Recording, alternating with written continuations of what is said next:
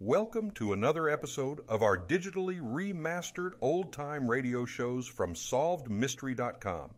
Visit our website for complete collections of your favorite old-time radio series. Remember to follow us so you won't miss new releases from SolvedMystery.com.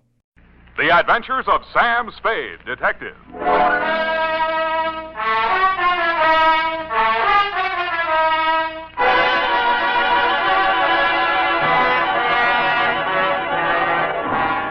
To Dr. Ludwig Zoya, 1241 Leavenworth, San Francisco, from Samuel Spade, license number 1375596.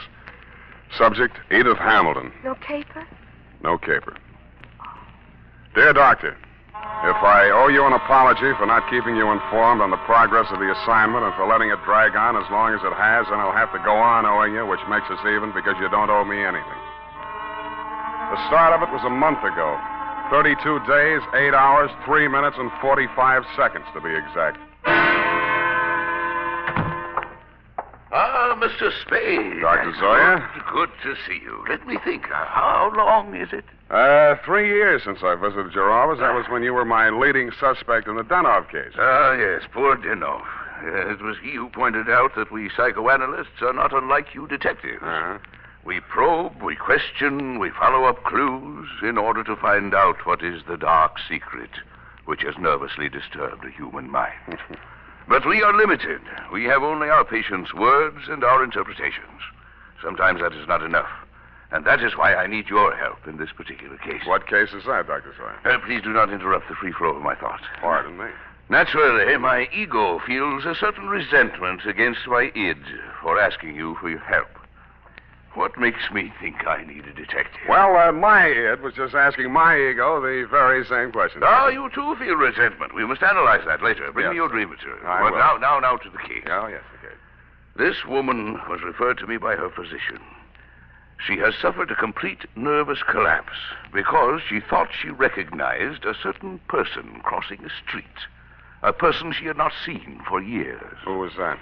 My patient's son died under mysterious circumstances 3 years ago, and the woman she thought she saw was her daughter-in-law. Mm-hmm. It was widely reported in the newspapers at the time. Perhaps you remember it. Carter Hamilton? Carter Hamilton. Oh, Roanoke, Virginia, 1946. The mother accused her son's wife of murdering him. Daughter-in-law was hauled up before the grand jury, but not indicted. Dropped right out of sight afterwards. Good, you know that case.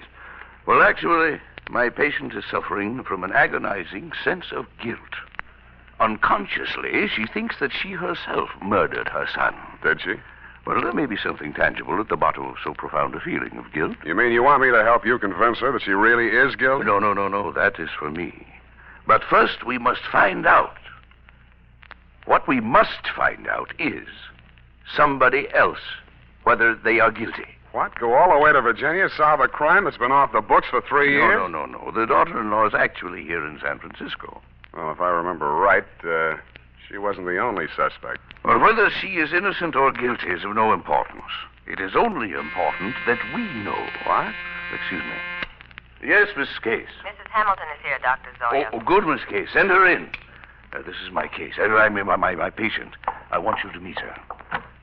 Oh, good afternoon, Mrs. Hamilton. Good afternoon, Doctor.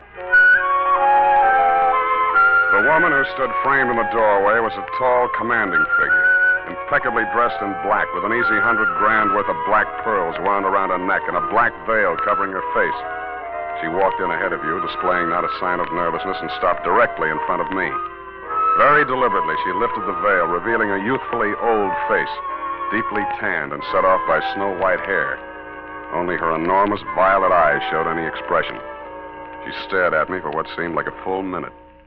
Yes, you do. You look like the other one. Well, perhaps you had better explain, Mrs. Hamilton. My daughter-in-law, Edith, was very much in love with another man before she married my son, Carter. He jilted her. Carter was second choice. It was I who talked her into marrying him. That's why I'll never rest until my son's death is avenged. We must analyze this desire for vengeance. Oh, yes. Yes, I had a dream last night. I dreamed that Edith was dead, stabbed with the same bone-handled hunting knife she used to kill my son. Oh, yes. Well, no. You just lie down on the couch and relax, Mrs. Hamilton. I'll be with you in a moment. Come, Mr. Spade. This is a most disturbing new development, her dream. You must get to that girl as soon as possible. Her life may be in danger. You mean the old lady is mixed up enough to take a shot at her? Here. Here is the address. And take this briefcase. Why the briefcase? Well, there are legal papers in it regarding the Hamilton estate. They require her signature. I had Mrs. Hamilton arrange for you to take them to her instead of the attorney. I'm supposed to pose as a lawyer. While I'm there, I'm supposed to shake a confession out of her, and while I'm typing it up, I'm a bodyguard. You're getting a lot for your money, Dr. Zoya.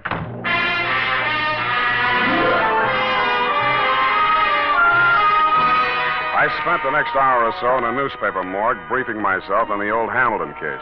The victim, Carter Hamilton, was the 28-year-old tail end of an old Virginia family whose blood was as rich as it was blue. The accounts of the killing were sketchy. At the old plantation, Carter Hamilton had been found one morning by his mother, dead in bed of a stab wound. The knife was never turned up. Somebody had wiped everything in the room clean of fingerprints, which sounded like robbery until it was established that nothing was missing. The state was counting heavily on Mrs. Hamilton Sr.'s testimony in their case against the daughter-in-law, but an odd angle I'd forgotten. The old lady had clammed up in front of the grand jury, and the case was dropped for lack of evidence. Then there was a picture. She was the kind of a girl who looks her best in a riding outfit with her freckles showing, and then surprises you by looking even better in full makeup with her shoulders showing. Candid is the word that best describes her features. Large, widely spaced eyes, a generous mouth, and an expression of unaffected sincerity. It was with a certain reluctant eagerness that I kicked myself up Stockton Street to Pine, across Pine to Bush, and up 3 flights of stairs.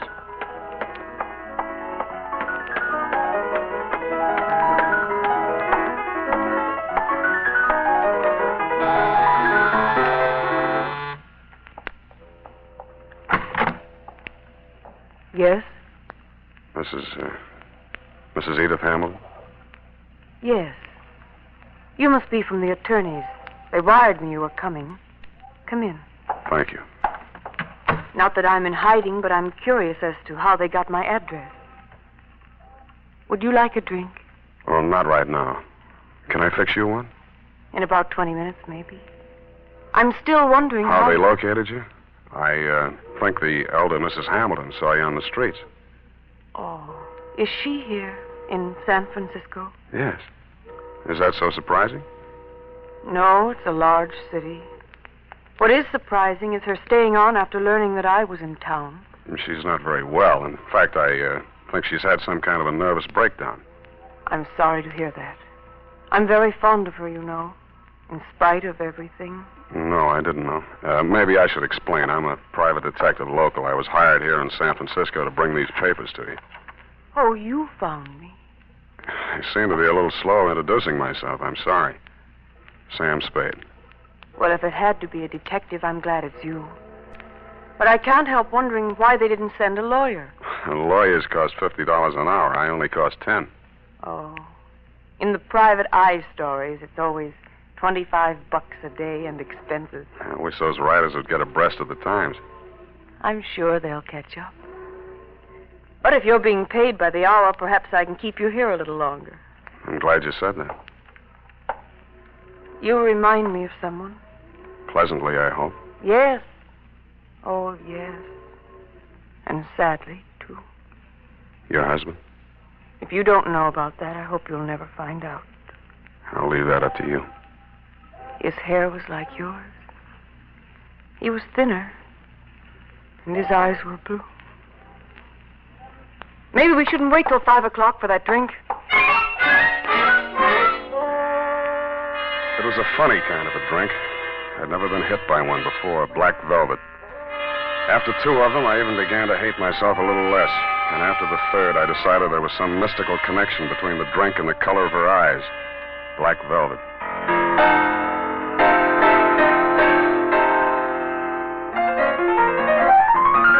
I don't know much about music, but the way she went at the piano, you knew she wasn't afraid of it, and probably wasn't afraid of anything. The pieces she played were like her, bold and at the same time delicate. Simple, but with a web of complexities in the background. Brilliant, but always colored with sadness.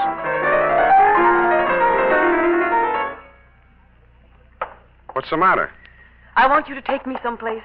Where? Any place. Dinner. I don't care. I just want to go someplace with you. With you. Hey, What is it, Sam? I thought we were going out.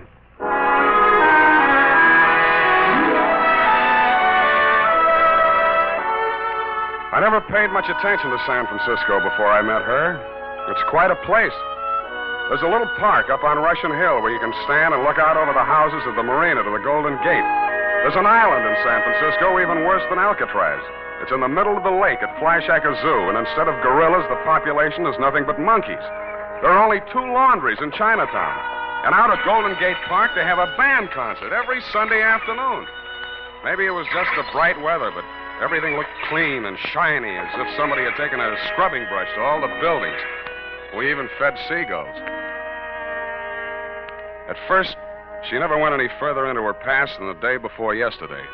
I couldn't very well charge her for the progress I was not making on the case, so when I learned that you'd sent old Mrs. H to a nursing home for a 2-week rest and Edith did not need bodyguarding for the time being, I took a job that took me down to Los Angeles for a few days.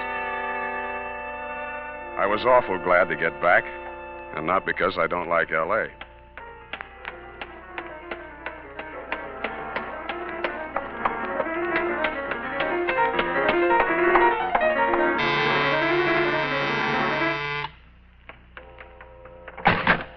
Oh, Sam.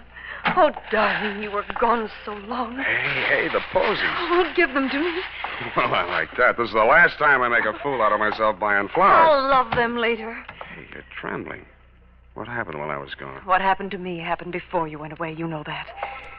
Sam, while you were gone, I had a lot of time and I did a lot of thinking. And I came to a very important decision. There was something I knew I had to tell you. And I wasn't so sure I could get through it. Now, look, Angel, it sounds serious. I don't think this is the time. Oh, but it is. Yes, it is. Here, take it before I change my mind. What is it? I wrote it all down. Sit here, facing away from the piano. And don't say anything until you've read it through. Oh, okay.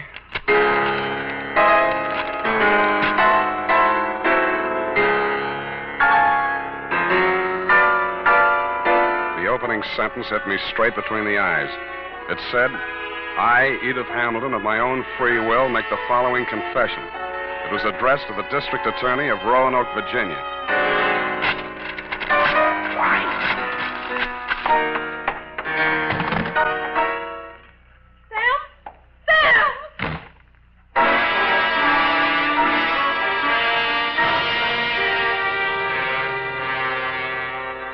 That, Dr. Zoya, was when I headed back to your office. Not to have my head examined, it was too late for that, but to tell you that I was resigning this caper. On the way, I placed 2 ads in the classified sections of 3 papers. One under office space for rent and one under situations wanted. Ex-private detective desires position as night watchman, prison guard, asylum attendant, or any more pleasant line of work. And I really meant it.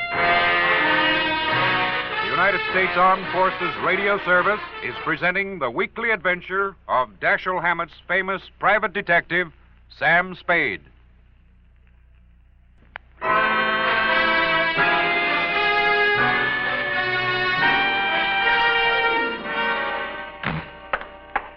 Mr. Spade, what is it? You're disturbed. Disturbed is not the word, Mr. Zoya. Is it because you've been with her a week and a half and as yet no progress? Let us analyze the situation. The whole setup has been rotten from the beginning. You send me to that girl under false pretenses. You tell me to worm my way into her confidence. Now, one moment. Did I tell you this? How else did you expect me to get a confession out of her? Should have got the play when that old lady said I looked like a man Edith was once in love with. You thought she'd fall for me, didn't you? You thought I'd take advantage of it, didn't you? Well, you could hire somebody else to make love to her. I'm a detective, not a gigolo. So she did make a confession to you. Why do you say that? When a patient comes to a psychoanalyst for help, a situation develops which we call transference. Now, this means that the doctor represents to the patient someone in whom he can confide, to whom he can unburden himself, such as a parent or a loved one. Well, then let's don't go on with it. No. Well, at the moment, that is, what you feel toward me at the moment is what we call a negative transference.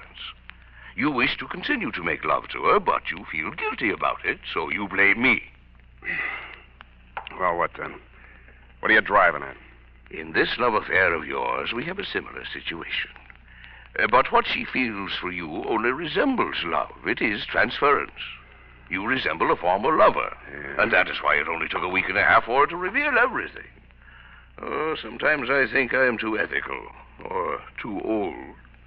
Come now, why don't you tell me? You'll feel better. There's nothing to tell. She had it written down. I didn't read past the word confession. Well, what did you do with it? I destroyed it. I see. Well, Now Miss what? Case. Miss Case, what is it? Mrs. Hamilton, she's...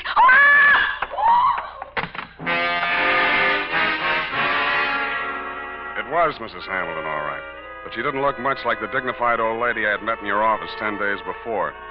Her high-piled white hair was hanging in 2 ratty pigtails. She was wearing a nurse's cape over a flannel hospital nightgown, and in her hand was a .32 caliber gun. Mrs. Hamilton, why did you leave the nursing home? You lied to me, Dr. Zoya.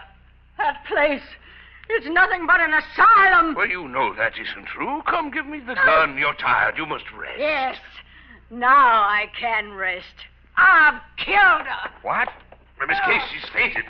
Get some water. Let me see that gun. I'm going to Edith's place. Get an ambulance over there and don't stop to analyze anything.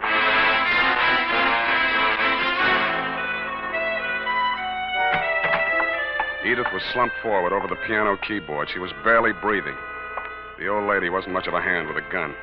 4 of the slugs had punctured the big studio window. 1 had torn a flesh wound in her shoulder. The other had penetrated the right side, just below the rib cage, and there was not much bleeding at the wound of exit. Her face was pale and the skin cold to the touch. I gambled on a hunch she was suffering mainly from shock, moved her over to a couch, threw a blanket over her, and poured hot coffee into her. After a bit, her color started coming back. Then she opened her eyes. Oh, I thought you went away. I must have dreamed it. Lie still, Angel. Don't try to talk. Oh, that's the... Please, don't let them know what happened. Don't... Take it easy. It's only the ambulance. I've got to save Mother Hamilton. You see, I've got to get rid of that knife, and I can't let it...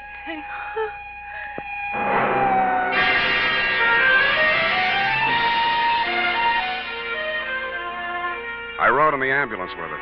She was still unconscious when they carried her into surgery. They told me she was out of danger. When they threw me out that night, I went back to her apartment. What she'd said about saving old Mrs. Hamilton and getting rid of the knife gave me a new slant on that confession I hadn't read. The pieces were still on the floor where I'd thrown them. It took me nearly an hour to put the jigsaw together, and when I did, it was still a puzzle. In her story of that morning 3 years ago, she confessed to finding the body before the official discovery, to hiding the knife and wiping the doorknobs and surfaces in the death room to get rid of fingerprints. She couldn't remember anything that had happened in the 8 hours between 1 a.m., when she had left her husband drinking in the library and gone upstairs to bed, and approximately 9 in the a.m., when she found herself standing over his body with a knife in her hand. I stretched out on the sofa to think it over, and then I drew a blank.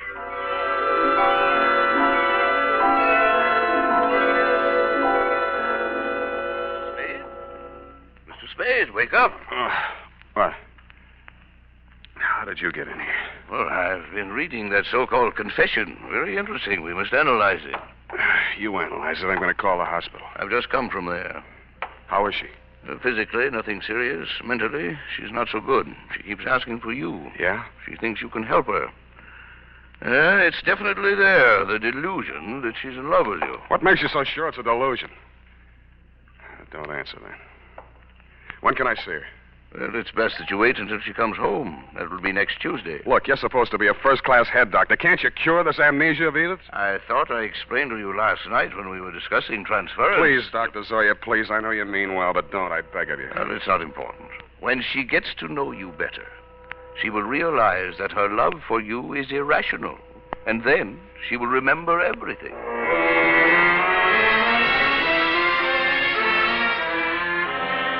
I kept myself busy like crazy until Edith checked out of the hospital. There wasn't much talk between us at first. Even her music was reticent, little rambling improvisations that sounded like children's songs or lullabies with something just a little acid mixed with their simplicity. Then as the days went by and her strength and confidence started to return, her music became serene and graceful. It became like her as she sat there at the piano in front of the big window with its afternoon sun streaming down on the San Francisco hilltops, while at the same time the April fog bank started its nightly prowl in through the Golden Gate. And that was like her, too, and like her music. Brilliant, but with a touch of melancholy. And then one day it was all warmth and brilliance, and she was smiling.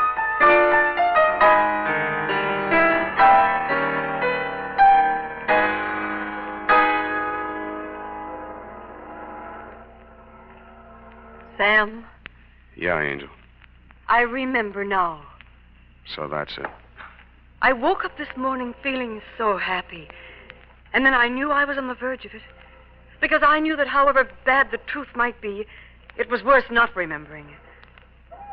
Even if I was a murderer, you'd rather know, wouldn't you? No, I wouldn't. Why? I thought I knew you so well. Darling, are you angry? Yeah. But at me? Yes, you. The first time I came here, I tried to give you fair warning. You should have figured the score when I told you I was a private detective. You'd even read the stories where in the end the detective doesn't have any choice but to turn in the beautiful dame, no matter what his personal feelings are.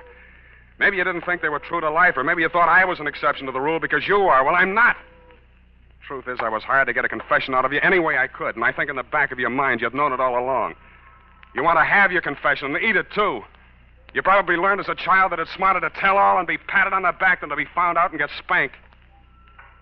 How can you be so smug and so self-satisfied and so... Whatever made me think I was in love with you? Just because you looked a little like someone who I... Zoya was right. Only he thought you were kidding yourself, too. Zoya called it transference. I call it baloney. Goodbye. You come back here. You can't just leave like...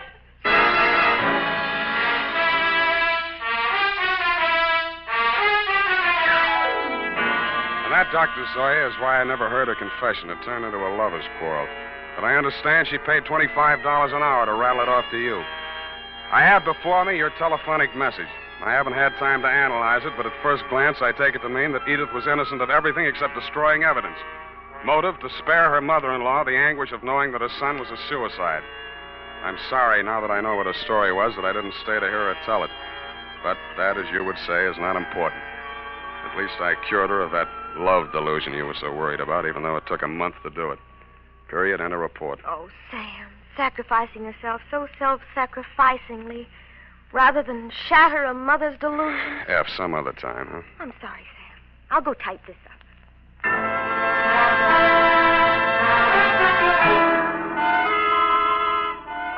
Well, here it is, Sam.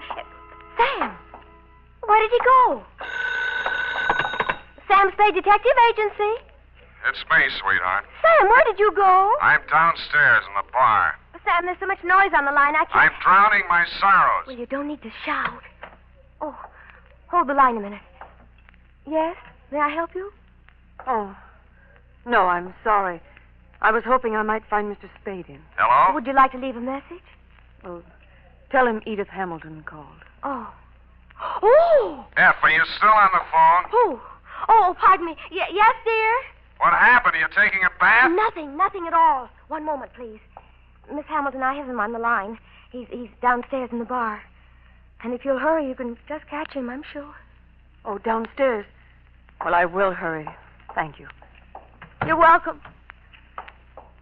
Sam, are you still on the line? What's the matter with you? Nothing. Just go ahead and drown your sorrows. But don't get loaded. Good night, Sam. Well, good night, sweetheart. I'm going to take piano lessons.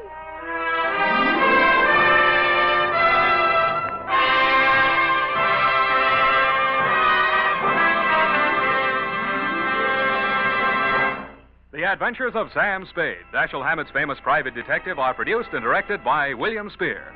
Sam Spade is played by Howard Dove. Lorene Tuttle is Effie.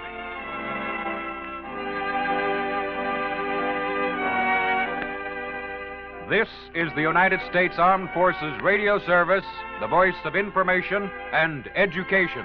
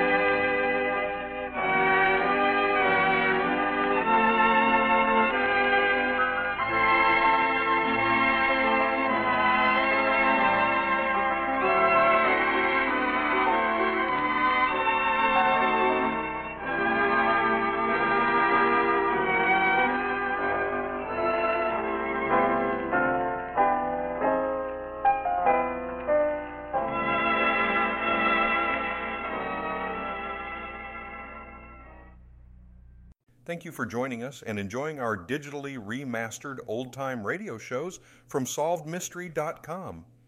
Please remember to leave us a review and to follow us for frequent releases.